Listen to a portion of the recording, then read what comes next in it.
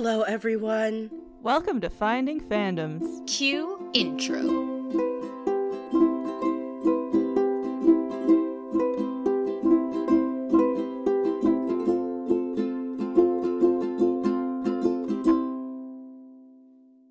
Alrighty. Well, you good, Ev? Yep. Beauteous. Well, I'm hello, good too. everyone. Thanks for asking. You're not the one who went and turned off a fan. I assume your sound quality is going This to be isn't fine. about you, Maggie. I'm just Those the English. Hello, everyone. Welcome back to Finding Fandoms, where we come at you with another 2 wonderful episodes of Avatar: The Last Airbender. And we were talking before we hit the record button because we're clowns. And these are some good ones. Just for your reference here, today we'll be talking about episodes 17 and 18 of Book 1 of Avatar: The Last Airbender, which are the Northern Air Temple and the Waterbending Master, respectively. I personally love these 2 episodes. Yes. I had a lot of strong reactions in my notes. Absolutely. Like, usually I don't write a whole lot of notes, and I'm just like, I'm just gonna watch it, and then whatever comes out of my face when I talk about it comes out of my face, you know? But Yeah. I was just like, I have so many things to say. This is this is a lot. Oh, this is I like it. wonderful! This is wonderful! This is all I've literally ever wanted. It's all I want. This is it! Alrighty.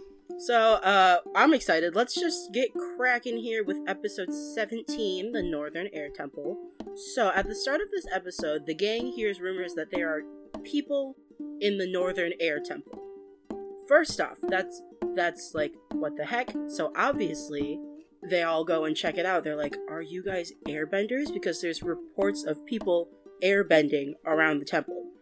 They go there, and then they discovered, no, they're not airbenders, but they're refugees. They're just normal people who have learned how to use gliders, much like Aang's glider, to fly around.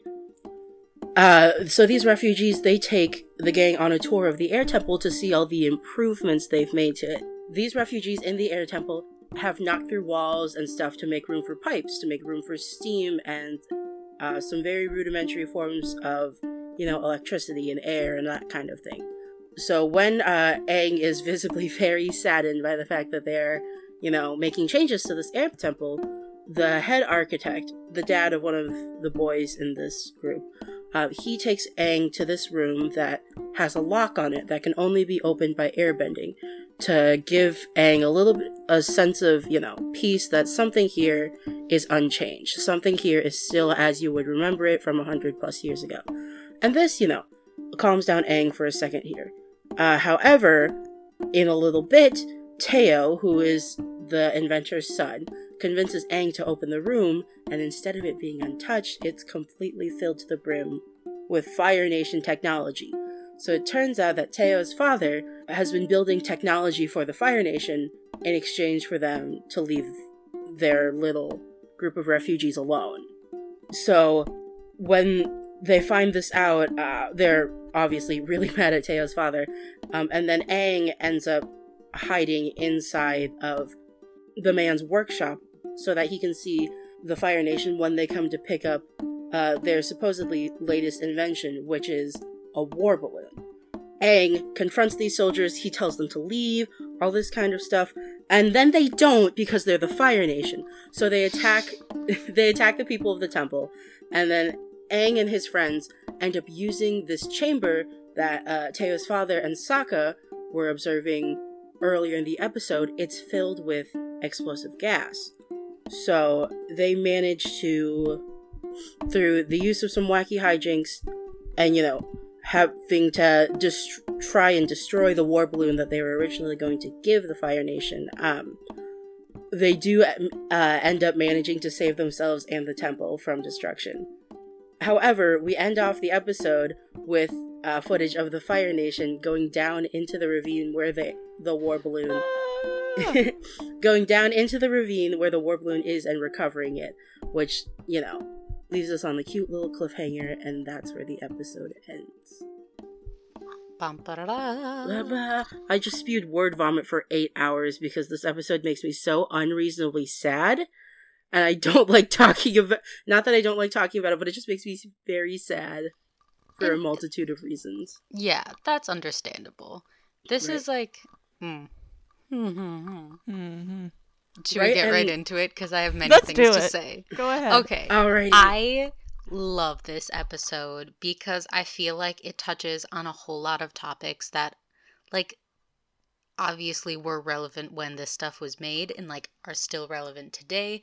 It talks about, like technology and, like, a balance between preserving culture and, like, advancing culture, you know? And then it talks about, like, refugees and their place within, like, this physical world and within, like, other people's culture and stuff like that. And it talks about disability, which is, like, pretty freaking awesome, you know? Woo-hoo. So I like it. I like it. So my first question is, what did you think when someone said there are airbenders at this temple? What was your first thought when you heard that? I literally wrote down, I thought all the airbenders were dead in my notes. And I was like, I was like, something's wrong with Great-Grandpappy. Like, yeah. He's probably more than a little blind. It's probably just a big bird. Yeah, probably. A bunch of, like, lemurs. I was like, something's not gonna go exactly how they like, because you know what? That's this show. Yeah. Pretty much. I just know that every time I watch this episode, because it makes me unreasonably sad, but I do watch it, it always gets me when they're like, look, there are airbenders here, and, like, for a split second, like, I always believe them. But then I'm like, no, wait. But then you remember. Yeah, and it's one of those things, like, no matter how many times I watch it, every time I just get a little bit of hope. I'm like, wait a second, no, we're on this episode. Okay. I just want Aang to be happy, you know? Mm-hmm. Yeah. So, you know, we meet these people, which, can I just say, already I'm unreasonably sad because they have their home taken away by the Fire Nation, as one does in this time, because it's unfortunately not an uncommon thing. But they're still living life in this temple, and, like, all things considered, they're quite happy, which... Yeah, they're, like, super making the best of it. They've, like, developed new technology, which I feel like is something that they haven't touched on a super whole lot in this series so far. Mm-hmm. And I just think that that's super awesome that, like, they're not airbenders, but they can still do things that airbenders can do. So they're, like, advancing. I don't know what words are necessary for the thoughts that are in my brain, you know? No, I got you. But yeah, it's nice. I like it. Yeah, this episode is actually just steampunk, I think. Isn't it? Oh my gosh. It's the Prestige all over again. Please do not prestige this air temple. Please, no. Also, okay, so I watched this on Netflix, and they have that little, like, picture of, like, part of the episode, right?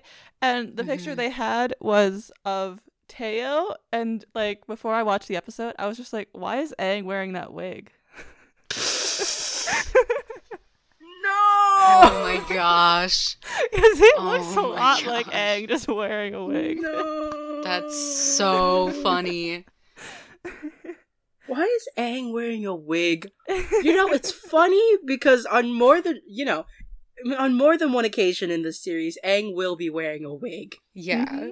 A lot more than one occasion, and I'm just sitting here, I'm like, oh, if you think he's the wearing one a wig time now. he's not, you get it wrong. I know. It's like, do we not want to, let's not forget from the first time we went to Omashu. Old man Oh Aang my gosh. with the Yes. aquifer. And Never the forget big old 2020. mustache.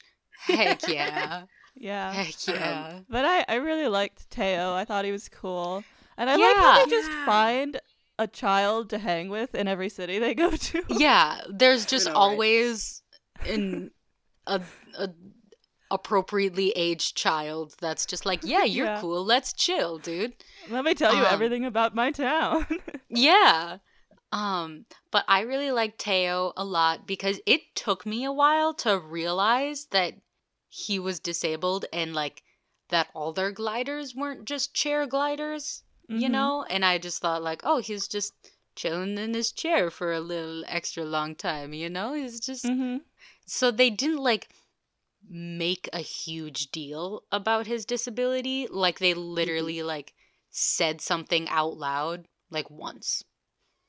And I'm like, yeah. And that was like near the end of the episode. Yeah, really. And that we can get into that part later too. But yeah, really like Teo. Like kind of probably like a unpopular opinion. Those are the words that I couldn't think of. Unpopular opinion. I kind of like Teo's dad too. Because, okay, hear me out. Because he's a real person, you know? That's true. And he's a good dad. So, like, yeah, he made some questionable decisions, but he was put in a really tight place, being a refugee and needing a place to just live, you know?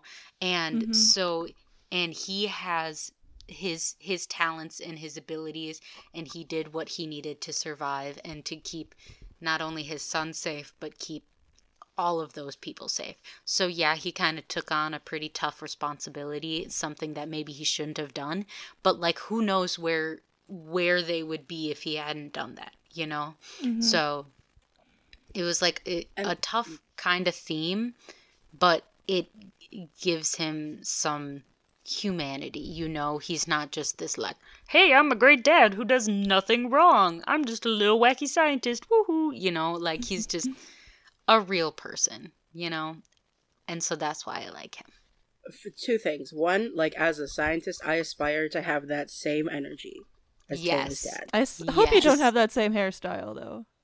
No! Please don't. The energy, immaculate, 100%. But, no, this is, and, you know, I keep telling you guys this, and, like, this is the first time I think, this is not the first time we see it, but it's like, Avatar's not afraid of, you know, bringing in characters who make hard decisions, and they're not afraid to talk about, like, you know, sticky situations, especially, and I think they handle this episode beautifully and in a way that's digestible for its core audience. Absolutely. Right, and you very, like, anyone of all ages can understand that Teo's dad is not a bad guy. He just had to do some bad things that he thought would be good in the end. You know? And I think it's really important that after he, like, explains himself, I think it's important that his son was just like, hey, Dad, you did a bad thing. He wasn't just like, that's my dad, he does nothing wrong, you know? And I think it's also important that after his dad explained himself, that everyone was just like, yeah, I get it. Now help us defeat the Fire Nation. And so they didn't just dismiss him as a bad guy. They were like, we still need your help, you know? And they weren't like, is he gonna betray us or whatever? They like still fully trusted him, you know? So. Right. I think. Which we don't get a lot nowadays at all. And if just thinking about the time frame this came out for it. Yeah. Yeah. If someone does something bad, they're a bad person. And I think it's important to realize that, like, if someone does something bad and sticks by that and is just like, no, that was a good thing. Like, yeah, that's maybe not the best. But if someone does something bad, realizes that that was a bad thing and apologizes for it in a very sincere way, then it's important to realize that people can change, and everyone does bad stuff, you know? You know? Exactly. So, yeah. And it's just, I love that, and I love, you know, they're not afraid of giving their characters depth, as we all know and we all love. And then they're not afraid to kick some Fire Nation booty. Heck yeah, man. We love them stink bombs. Oh, yeah. I think, I love the stink. I think that's the most hilarious thing. Yes. And in the series, they're criminally underused. Like, this is the only time we see the stink bombs in action, and I'm like, no, the potential. The Please. potential. What about the slime bombs? I like the slime ones. Incredible. I was about to say, I think this is the only time we see them explicitly used. But that's incredible, and I like how, like, that wasn't a part of the episode until they used the slime bombs. They're like, by the way, we have slime bombs. This is not something that we need to talk about in excess detail. No. I love it. Oh yeah, no, and like, this is another one of my favorite things about this series. They're not afraid of technology. Yes. Yeah. I like it. Like, oh yeah, like they're so obviously whimsical and magical and whatever. But like here, and especially like in The Legend of Korra, like in Korra they have cars. Oh, dope. They have cars, they have essentially a full steampunk society, a steam-powered society and stuff. Steampunk society. It's okay. You can say steampunk. It's fine. I'm just like, you know what? That's the aesthetic is so steampunk, but like it's an industrial revolution, you know? Oh yeah. And like they're not afraid, and even in this series, like the change isn't as huge over a time period as it is in Korra, but like in this series, like you will see the progression of technology, and like alongside a progression of bending, like literally with Aang and like some other things that are gonna happen, but just like, you know, and it makes me so happy because this is the first episode where you really see that yes, this exists here, and we make it work with our style of living. And like, it's wonderful, absolutely wonderful. Yes, beautiful. I like it. And also, in this episode, they just had a straight up war council where they were like, how can I murder as many of the Fire Nation as possible? Yes, really? They were like, I don't like this because your weapons are being used for murder. And then I'm like, how can we murder them? Yeah. I was confused because they were actually just killing people. They were actually just killing Fire Nation people. And I don't know. I just thought it was a weird thing for a bunch of children to do. Yeah. I mean, you're not wrong. Like, you're definitely not wrong. It is quite the strange thing for a bunch of children to just do.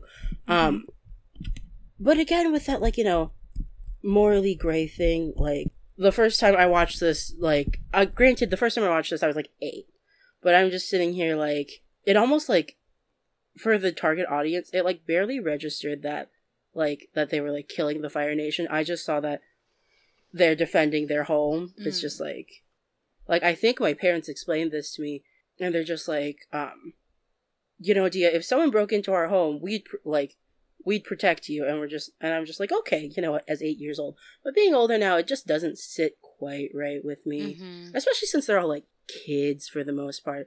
But at the same time, again, it's like, the whole theme of this episode, I'm doing bad things, but it's hopefully for a good purpose. Yeah. But with this one, it's less, I openly understand that this is bad. But, like...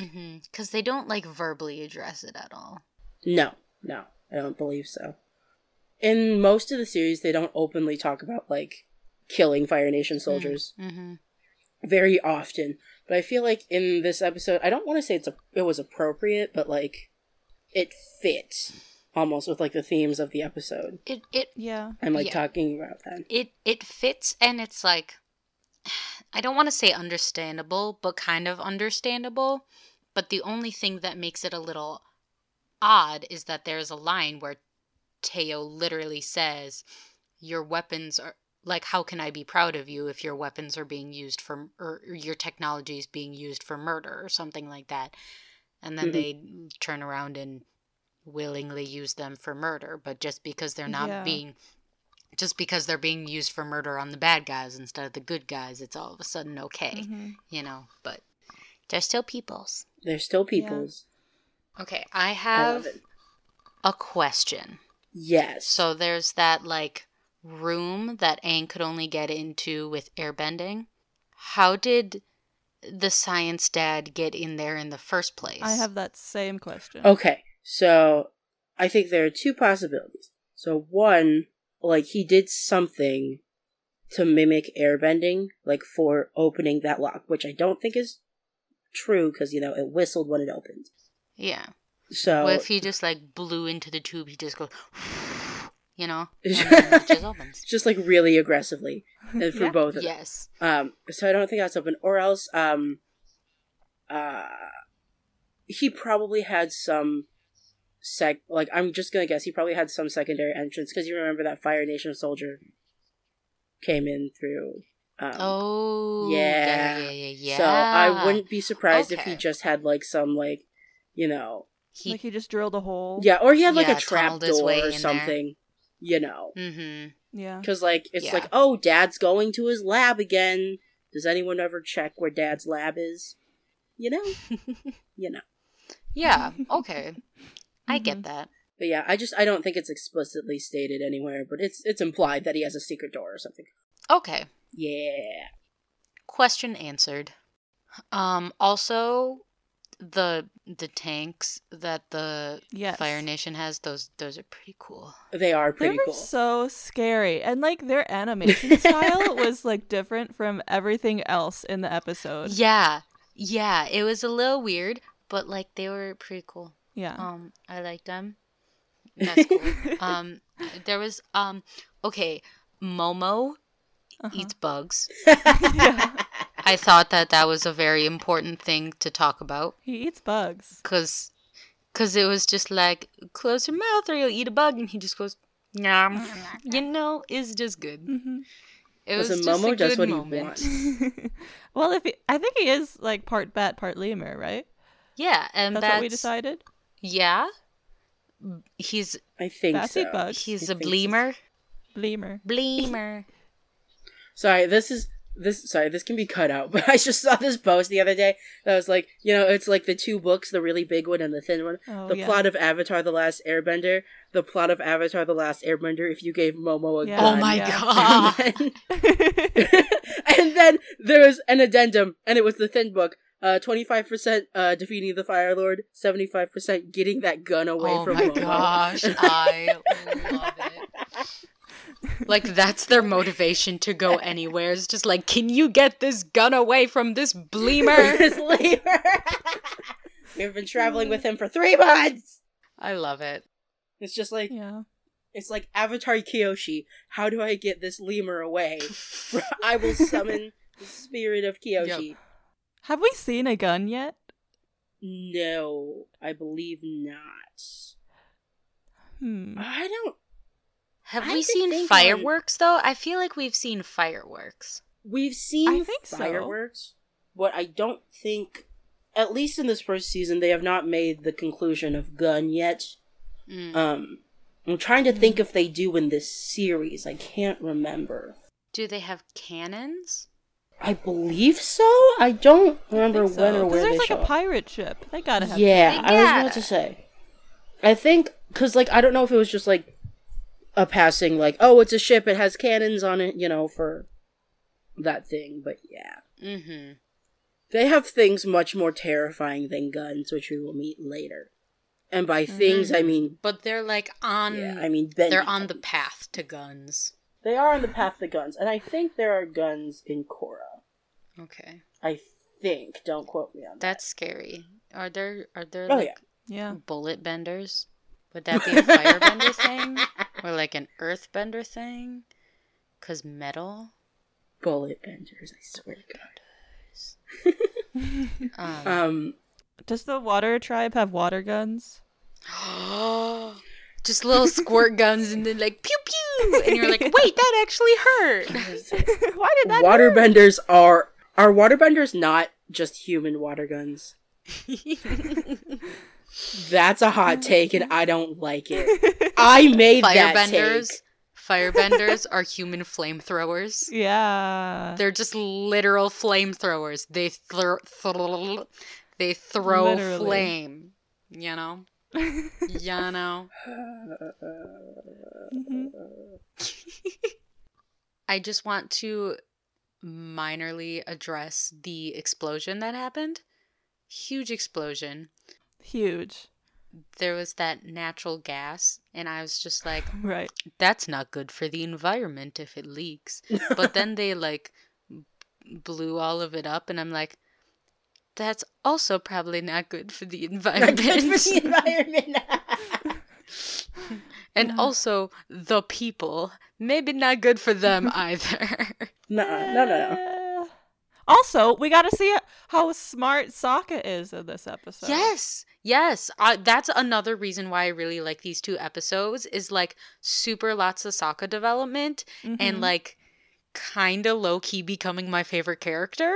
Not gonna lie. Like we I finally kind of really like Sokka now. We finally put the man in his element. Yes. Mm-hmm. Yes. Steampunk. Because I think I like Sokka because he's relatable, because he's a person. He doesn't have superpowers, but he still can do awesome things, you know? And I like that. Like literally, like I'd vibe with Sokka. I'd vibe with Sokka in real life. Me too. Yeah. But yeah, no, that's... Man, I'm sorry. Like, I kind of forget that. This is the start of Sokka's little arc. Yeah. Little baby arc. I love him. Not baby arc, but like, you know what I mean. Yeah. He's growing. He is baby. But he's going to be not baby. Sooner or later. He'll get there. But yeah. I don't know. And I think we already touched on disability a little bit in this episode. But like, that's something that I'm very proud of this series for, because this episode in particular came out in 2005. And then, Teo's maybe one of the first, but he's definitely not the last character we meet that's canonically disabled. So like, and then like the way they address it, like especially for the time, like it just is like that's how they address it. Like it just is.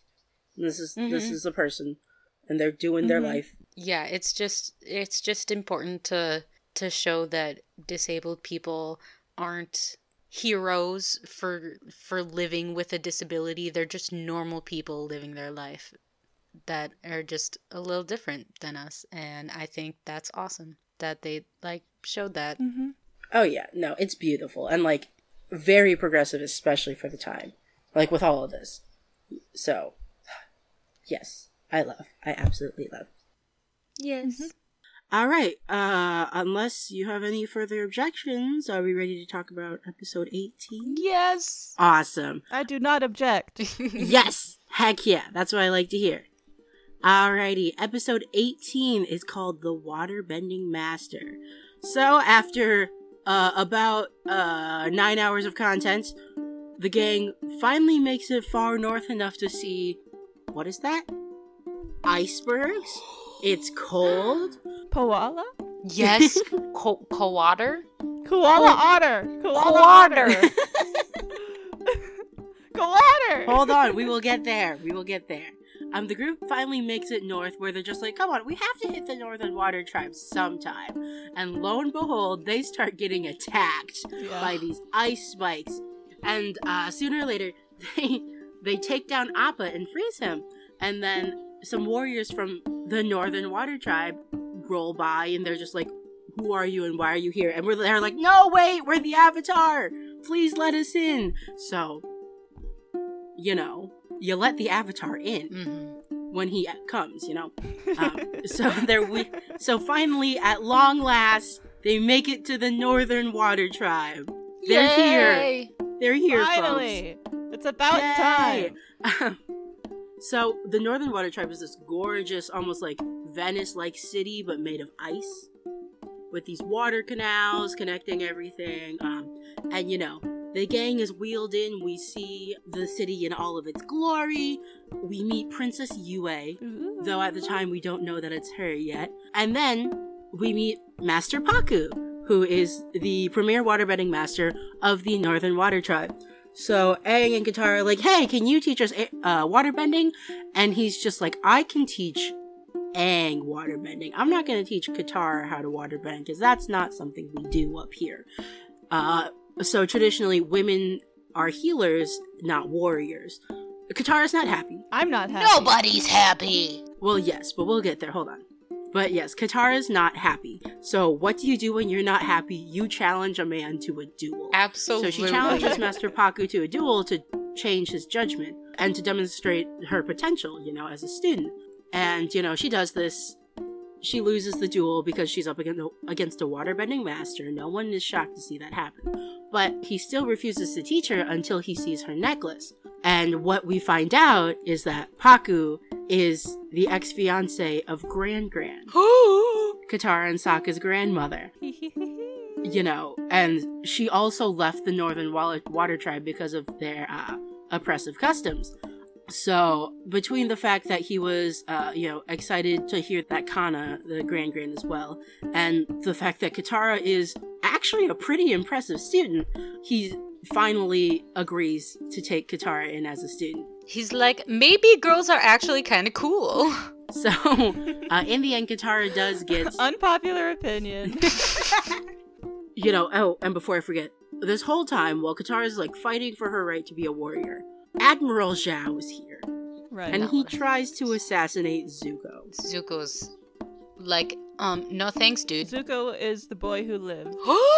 Zuko's Harry Potter. He's got the scar to prove it. No, I'm not done with my summary yet. But anyway, so Zuko, Zhao, as he does, tries to hire someone to assassinate Zuko after learning that Zuko's the loose spirit and just openly defied him from the Fire Nation. So what do?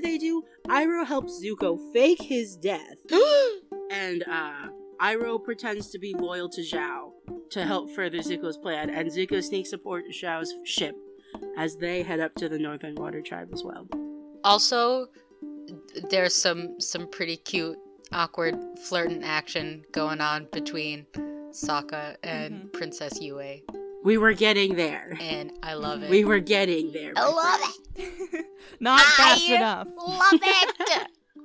I was about to say, y'all seem pretty excited, so lay it on me. Yes. So cute. Koala otter. Koala. Koala. That's literally the first thing I wrote. Me down. too. It was the most important thing. Me too. With also 3 exclamation points. Yes. Because it's important. Uh-huh. Importante. So, not to say that the koala otter is not important, but I cannot wait until you guys meet the turtle ducks. I can't, Dia. I can't. I'm so excited! One cute animal at a time. And first of all, how did the koala go all the way from Australia to the North Pole? Can someone answer me that? Pangea. Okay, accepted. I was about to say, other than the fact that there is no Australia in this world. But then how are there koalas? Well, you see, there are some migratory birds that just so happen to also be koalas. No, that happen to carry koalas all the way to the North Pole. It's more than 2 unladen swallows flights away. Sorry. I hate you. I hate this. You should. Why am I here? My second note is Aang is still wearing his skimpy little airbending outfit. How is he not freezing? I know, Everyone he's else probably has, fur coats Yeah, on. he's probably so cold. As people who live in Wisconsin, we know how to deal with a good winter. Yeah. And it's not like that. Yeah. No. Aang's dressed like a Floridian out here. Just like... Yeah. Maybe Aang's like doing that thing where it's like, it's part of my training. It's okay. I have to be the water tribe. What? Yes. What? Be the water tribe by putting a coat on. Yeah, really. I don't know. I'm just trying to, give you explanations. Maybe he couldn't find an appropriately orange and yellow suit. But Yeah, an orange and yellow fur. Yeah, he couldn't find orange and yellow fur. Like, I don't blame the man. You can't throw off his entire look. I guess it is. That's why I have 4 jackets. He has Can't a go fashion against his statement brand. to make. Mhm. Exactly. Branding is important. Yeah. But the whole city is so pretty too. Yes. Oh, yeah. I also enjoy how their waterbending is I wrote synchronized swimming ? Because it's not swimming, but it's also very synchronized. And it's very dancey, and I like it. Yeah, it's like the opposite of swimming. Instead of moving through the water, you move the water. Move the water. Oh. Okay, I see you. That's a hot take. Yeah. That's a hot take.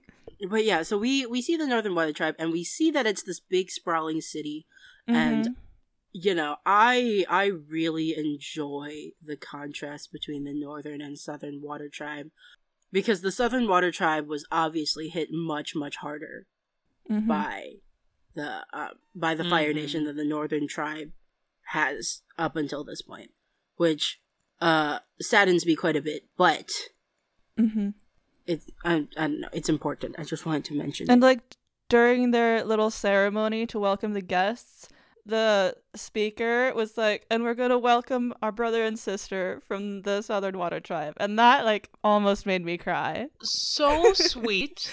So cute. Yeah.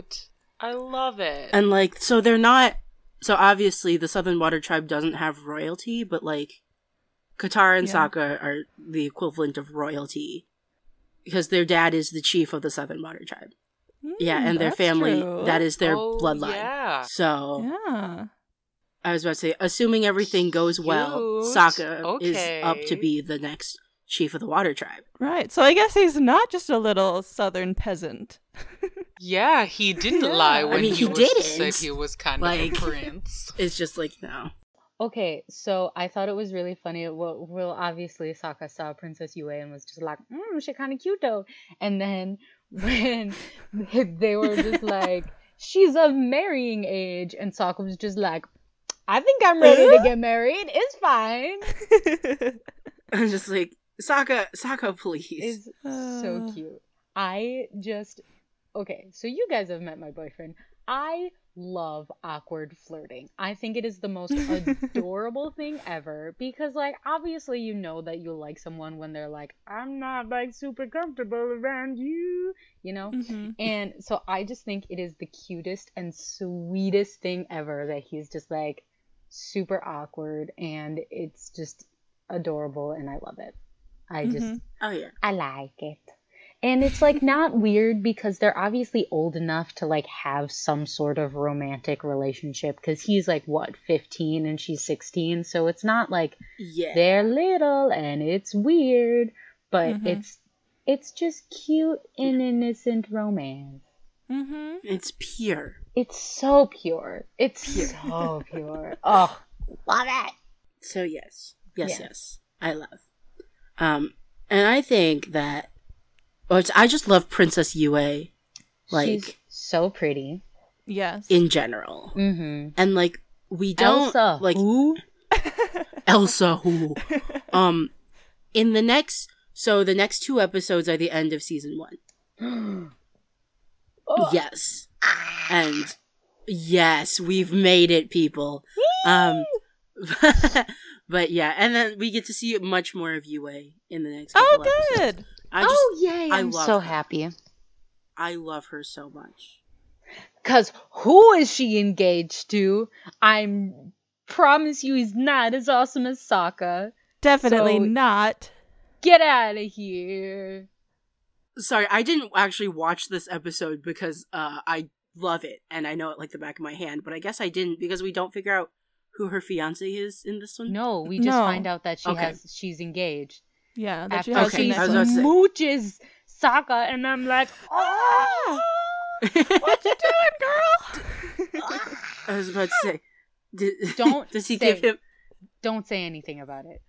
No, I will not. But like, does Sokka give her the little Yeah, the Yes! little carved bear. awkward it's man dude? so- Yep. Freaking cute and so freaking pure, and I'm It's just like, listen, they don't do a lot of romance in this show, I know.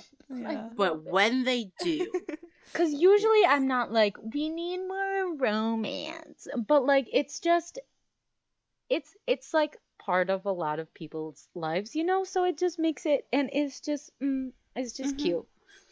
and this one's very believable. Yeah. It's very believable, and it's Yeah. nice to not be like, Katara's boy crazy, and that's the romance thing. It's like Sokka's being sweet and vulnerable, and he's not being his like I'm a macho man self, you know. So it's just it's very nuanced and pure, and I like it a lot.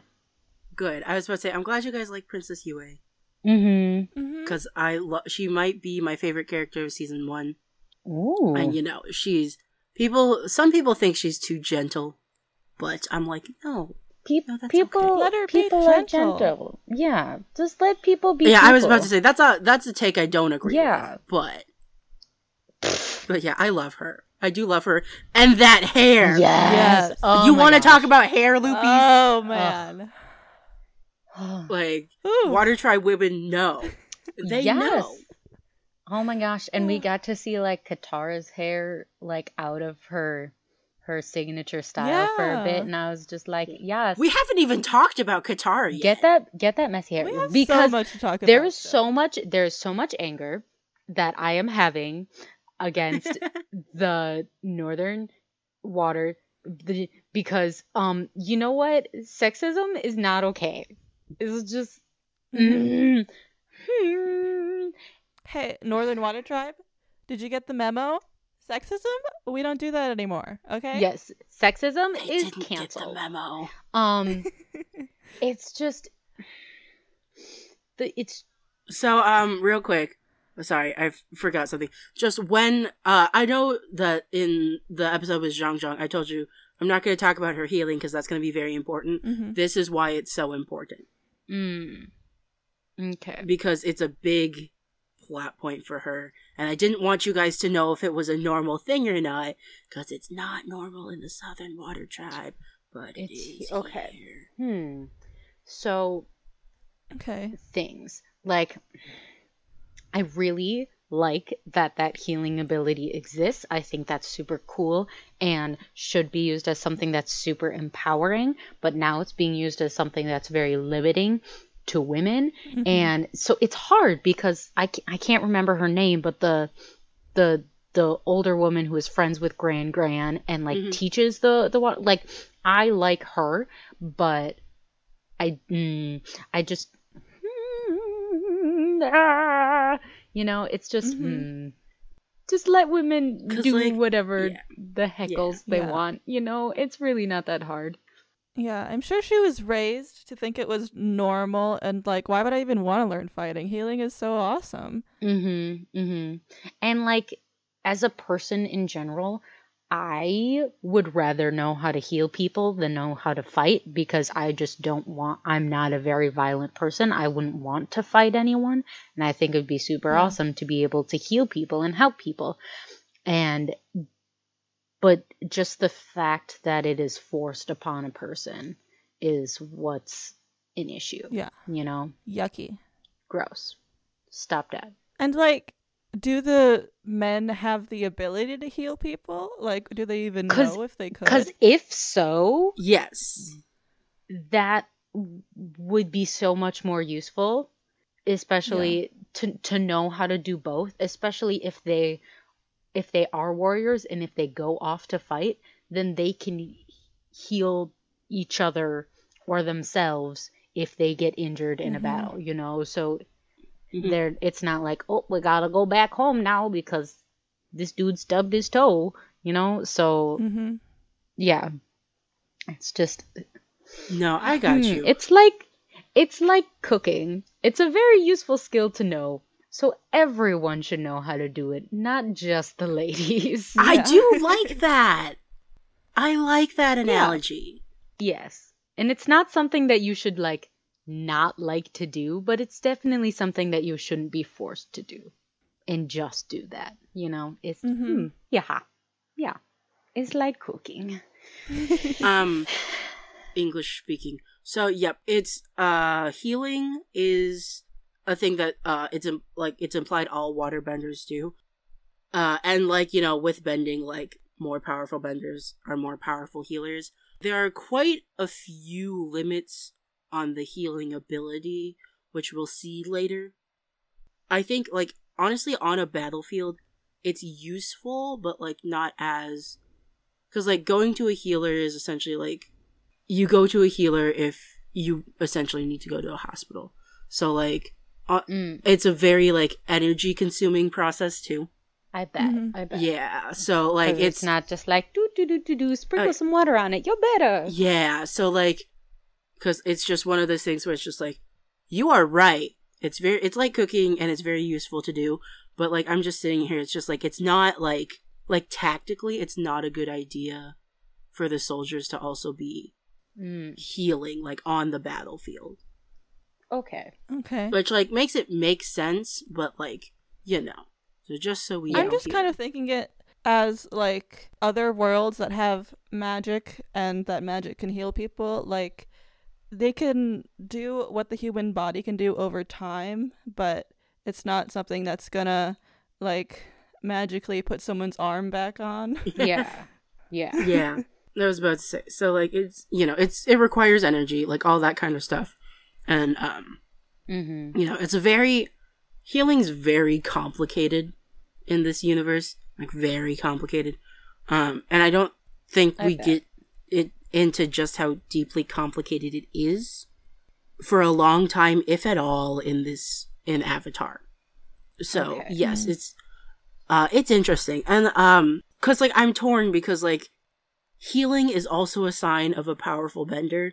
Being able to expend your own energy to heal other people, it's like, you know, it's so talented. And I'm just sitting here, I'm just like Katara picks it up in like a day, like from the implications of this episode. And I'm just sitting here and I'm just like, you know, I want to keep rooting for her so hard and her healing abilities, but I'm also just so mad at everybody all the time. And I just can't imagine how like embarrassing and degrading it would be when she walked into that classroom and all the other girls looked like 5 or 6 years old, you know, like children. So it's just, you know. I know. No, I got you.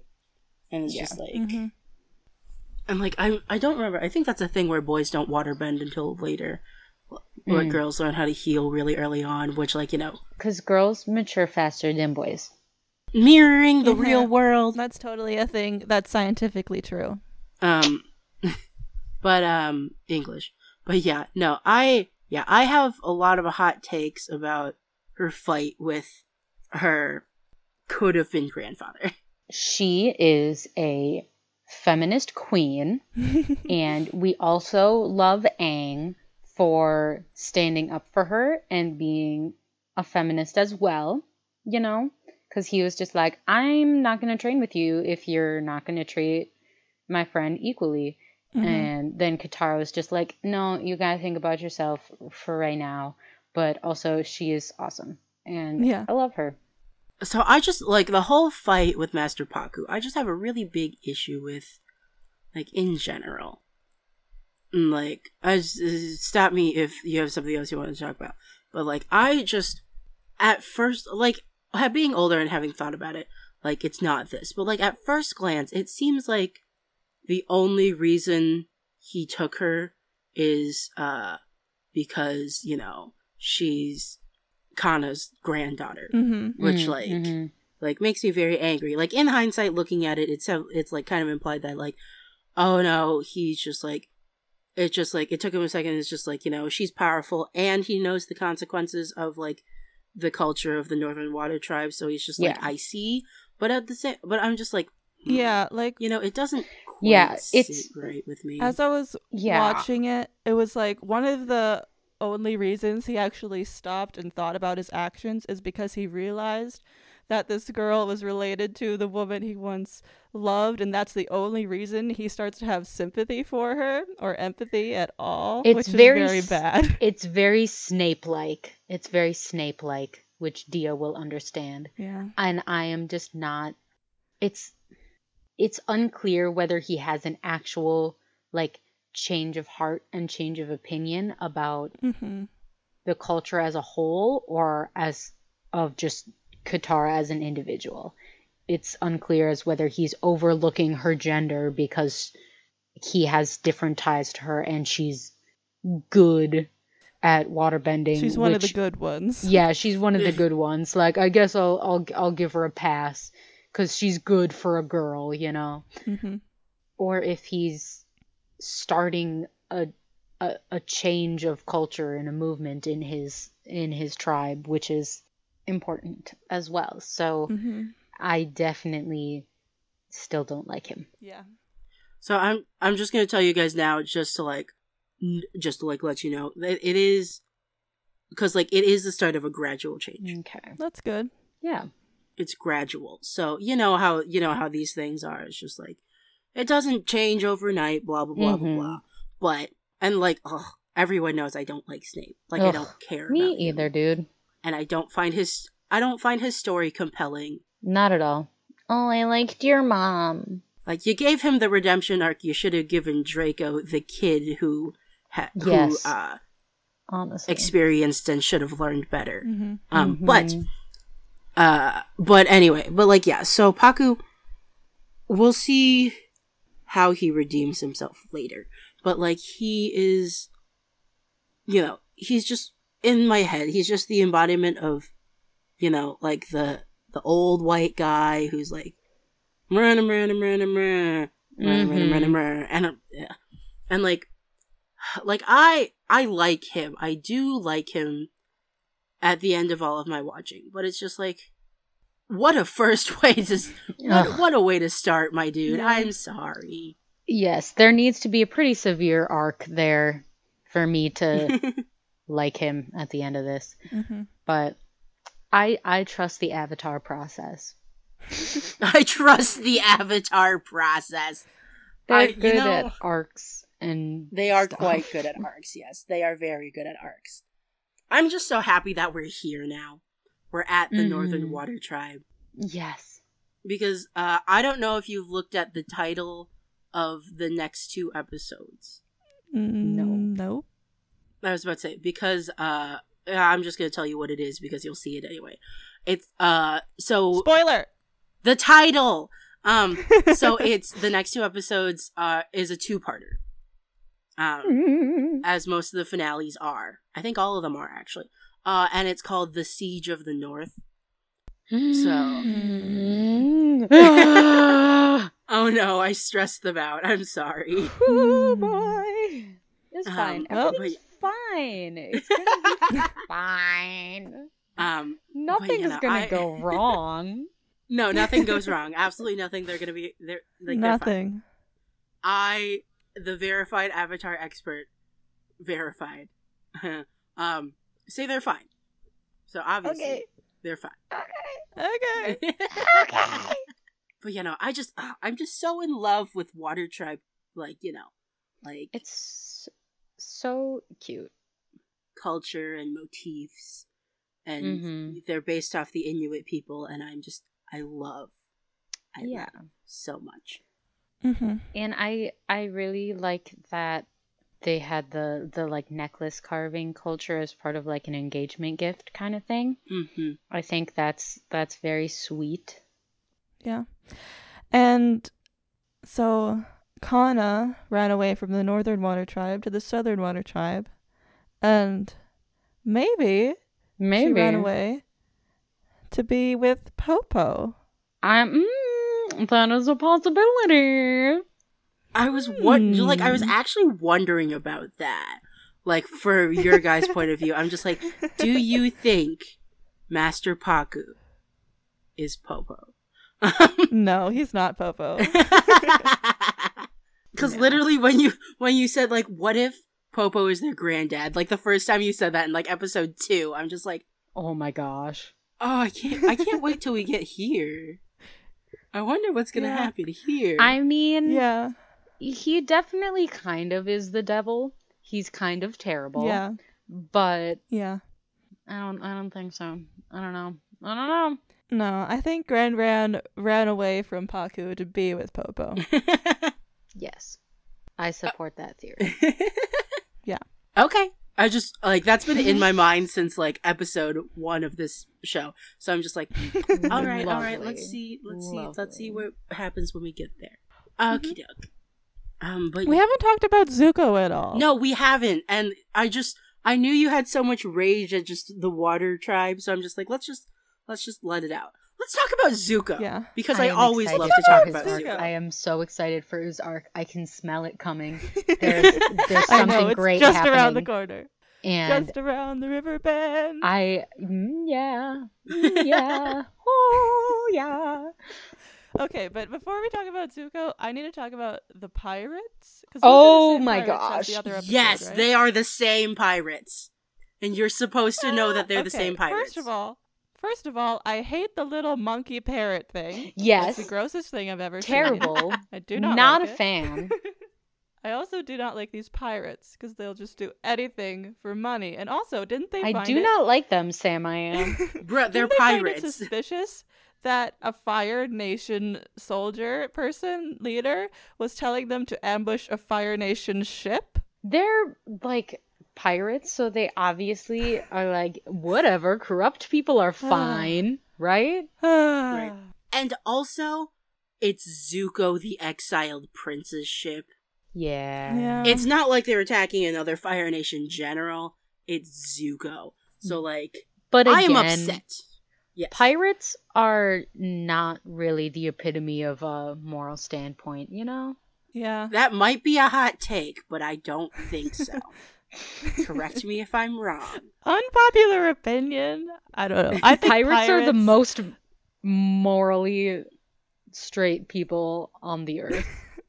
right? morally correct. They are like the moral role models. Of Though, as a little kid, I always wanted to be the Robin Hood equivalent of a pirate. Like, the pirate equivalent of Robin Hood. Like, yes, let's steal from these big trade ships and give to poor citizens, you know? I kind of like honestly love the whole like pirate aesthetic and lifestyle, but I don't agree with thievery. So it's a very conflicting notion. In It's my a time. mind. It's a time. It sure But yeah. is. But I'm excited. Yeah. Because obviously, from day one, you all were just like, you love Zuko. He has an arc. And I'm like, Mm-hmm. at this point, this series is 15 years old. It's unavoidable that you know this. But, This series is older than my sister. oh my god! At least this season is. Oh my god, that's Yeah. right. Yeah.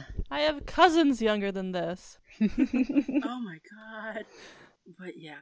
But no, like Zuko, I'm just sitting here like this because like you start to see, you know, because before this you're just like Zuko is angry constantly, but Mhm. between like this and the blue spirit, you start to go like, oh, he does Mhm. what he wants, and his morals are strange, and he's actually quite smart. He's very like- smart, and right now he's very selfishly motivated, but that also puts him against the Fire Nation. So I think right now we're like, are you a good guy or are you a bad guy? Because, like, we're obviously rooting for the gang to like Mhm. win, but we're also super rooting against General Zhao. So it's like, Mm-hmm. kind of want Zuko to win so Zhao doesn't, but also no, that's not what we're going for, you know? So it's confusing, but I can start to see why people like him. In the words of my 17-year-old sister, he's complicated. Well, that's her favorite excuse for all her characters. Who isn't though? Exactly. But yeah, no, so we see this, and then can we talk about Uncle Iroh He's Okay. coming in clutch? Yes. Yeah. So I like Uncle Iroh so he's also the same kind of thing as Zuko, where he's like against the Fire Nation, so we like him. But he's not as selfishly motivated. He's on the same side as Zuko because he cares about his nephew and he doesn't agree that he should be exiled and stuff like that. So I think that he has a kinder and more selfless disposition, so I think that's why I like him. I don't know. Mm. I'm kind I of see. pulling things out of my butt, but it's working, right? People think I'm Totally. smart. Cool. It's working for the content. Woo! But no, I'm very excited because, especially in season 2, we get to see a lot of Uncle's history. Because we know, some things we know, are that he is the Dragon of the West. Dragon. And at one point, he was a great Fire Nation general. And at one point, he was in line to be the Fire Lord. Oh.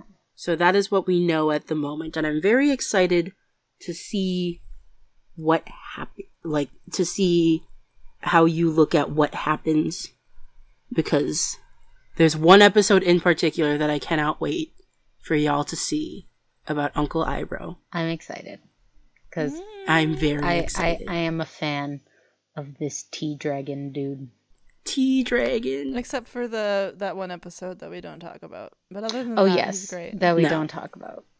Or when he was looking for the Pai Sho tile and it was in his sleeve the whole time. Yeah. But that's kind of a silly old man thing. I'm okay with that one. Yes. That's Like, silly every old time man, I see that, not I just pervy old man. Mm-hmm. I just bang my head on the table. I believe that's the only time Uncle Iroh is remotely pervy. So yes, I That's think good. we're okay. That's good. Good. But yeah. So I'm so happy that you guys are as excited as I am. Yay. And I can't wait to hear what you think on those last 2 episodes. Yay! Yeah. It's coming so fast. I was about to say, I don't like to do this a lot, but I, just from hearing the title and, just in your head knowing what's going on in the Northern Water Tribe, I want some predictions for the end of this season and where you think we're going in general. Okay. I am predicting some pretty freaking awesome looking bending on both sides Yes. of fire and water and some air too, because Yeah. Aang's my boy. I'm expecting some naval battles, as in some ships and stuff. As far as like personal plot lines, obviously I think Aang and Katara are going to learn how to waterbend, which I don't even know why Katara needs to be taught, because obviously she's pretty freaking awesome as it is. Obviously, she's amazing. But, it's fine. Everything's fine. I want Sokka to, I want Sokka to kiss the princess again. But I don't know if that's gonna happen. I at least want Sokka to like punch her fiance or something. I think that'd be funny. Just kidding. I don't condone violence. Okay. What if? But like it would be satisfying. It would be very Would satisfying. be. I think something's gonna happen between Sokka and her fiance, whoever it is. Yeah. What if it's Zuko? Is that even possible? I don't know. What if I think I don't know. I don't know. What if it's Aang? Because they're like, you gotta marry the Avatar now. True. But Actually?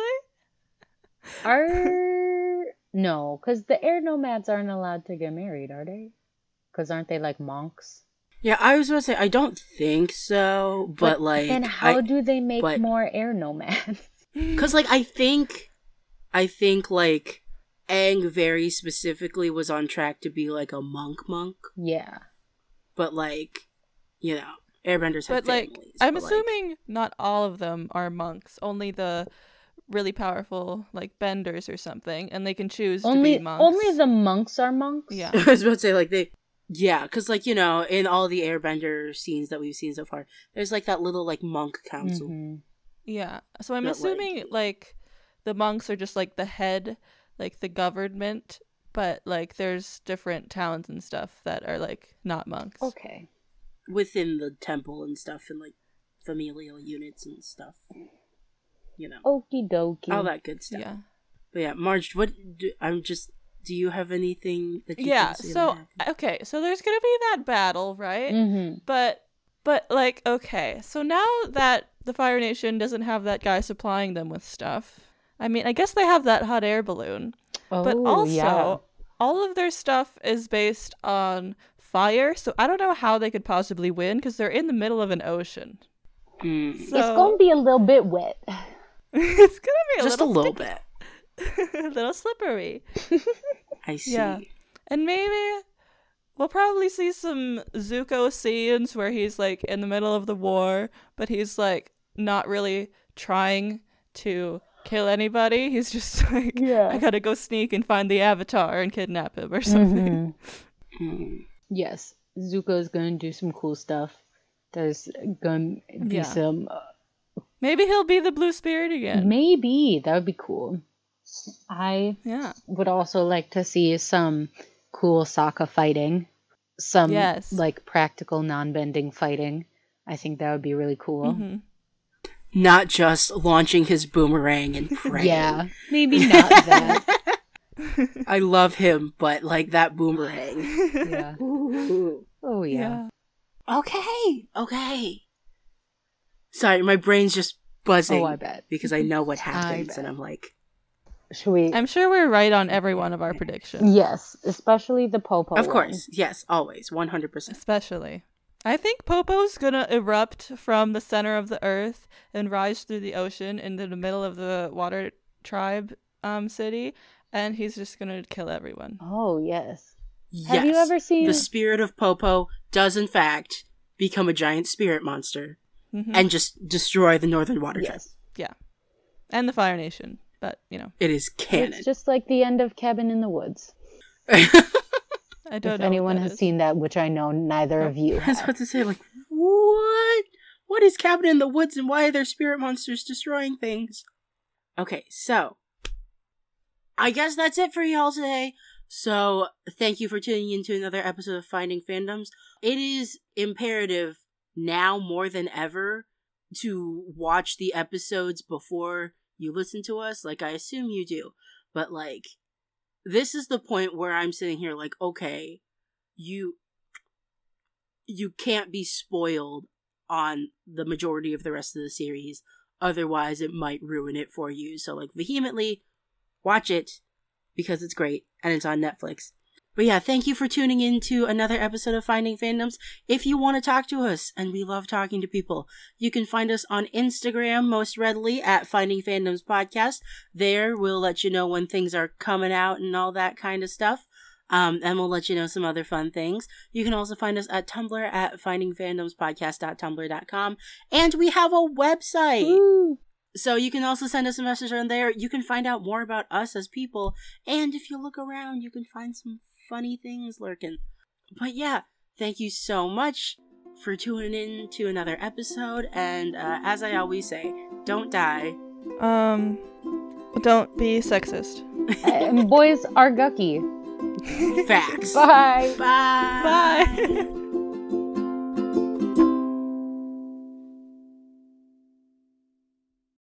Hey everyone, Editing Maggie here. Sorry if you noticed any of the audio issues we were having. I did my best to get rid of them, but you could probably find them if you're really looking.